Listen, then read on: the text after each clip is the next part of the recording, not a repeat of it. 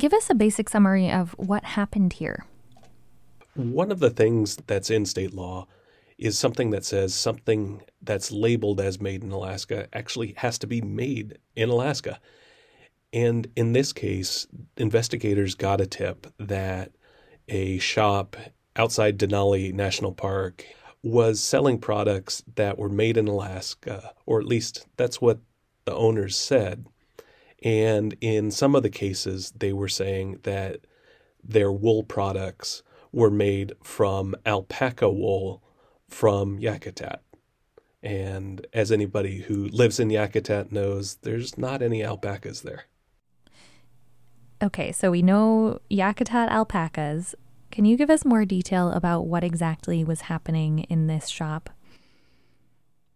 So in the case of this store outside Denali National Park, the folks were apparently importing things from Asia, importing things from Nepal, wool products, and taking off the labels and then putting on Made in Alaska labels. So for someone in Southeast, Yakutat alpacas would immediately, I think, raise a red flag. Are they able to do this more easily because the shop is targeted towards tourists? I imagine this kind of thing would have been caught quickly had it been or at least more quickly had it been in Southeast Alaska, where it's pretty clear there's not any alpacas around here. But in this case, it seems like it was caught fairly quickly. The Department of Law sent an undercover investigator,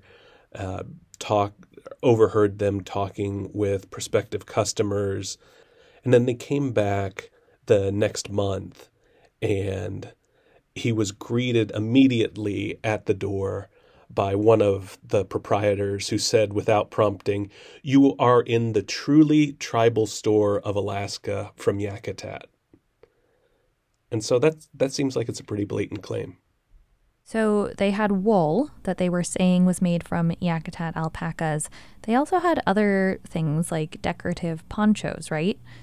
Yeah, exactly. Things that really, if you've been in Alaska, look more like things from the lower 48 or even from South America more than from Alaska. Tell me about what happened to the shop after the investigation. What kinds of fines did they have to pay? So the shop will end up paying, according to the settlement agreement, $53,000 to the state, and that'll be spread out over several years. And in addition to that, the shop has to notify the state if it's selling any products as being made in Alaska. You have to provide advance notice to the state, include details about the product, and a whole bunch of other things that'll be particularly time-consuming for this store to do. And that agreement will last 5 years. So they're effectively on probation for 5 years in addition to having to pay the fine. So, James, what are the practical consequences of something like this? Why is the state putting energy into finding these stores? When I've talked with federal officials in the past, they said the reason for cracking down on things like this is that it can harm actual tribal artists. If people are importing things cheaply from overseas and trying to pass them off as actual Alaska-made products, that degrades the market for tribally made artifacts and crafts that are made by people who live here. Those tend to be more expensive because they're handmade. They take time. They take practice to get good at this.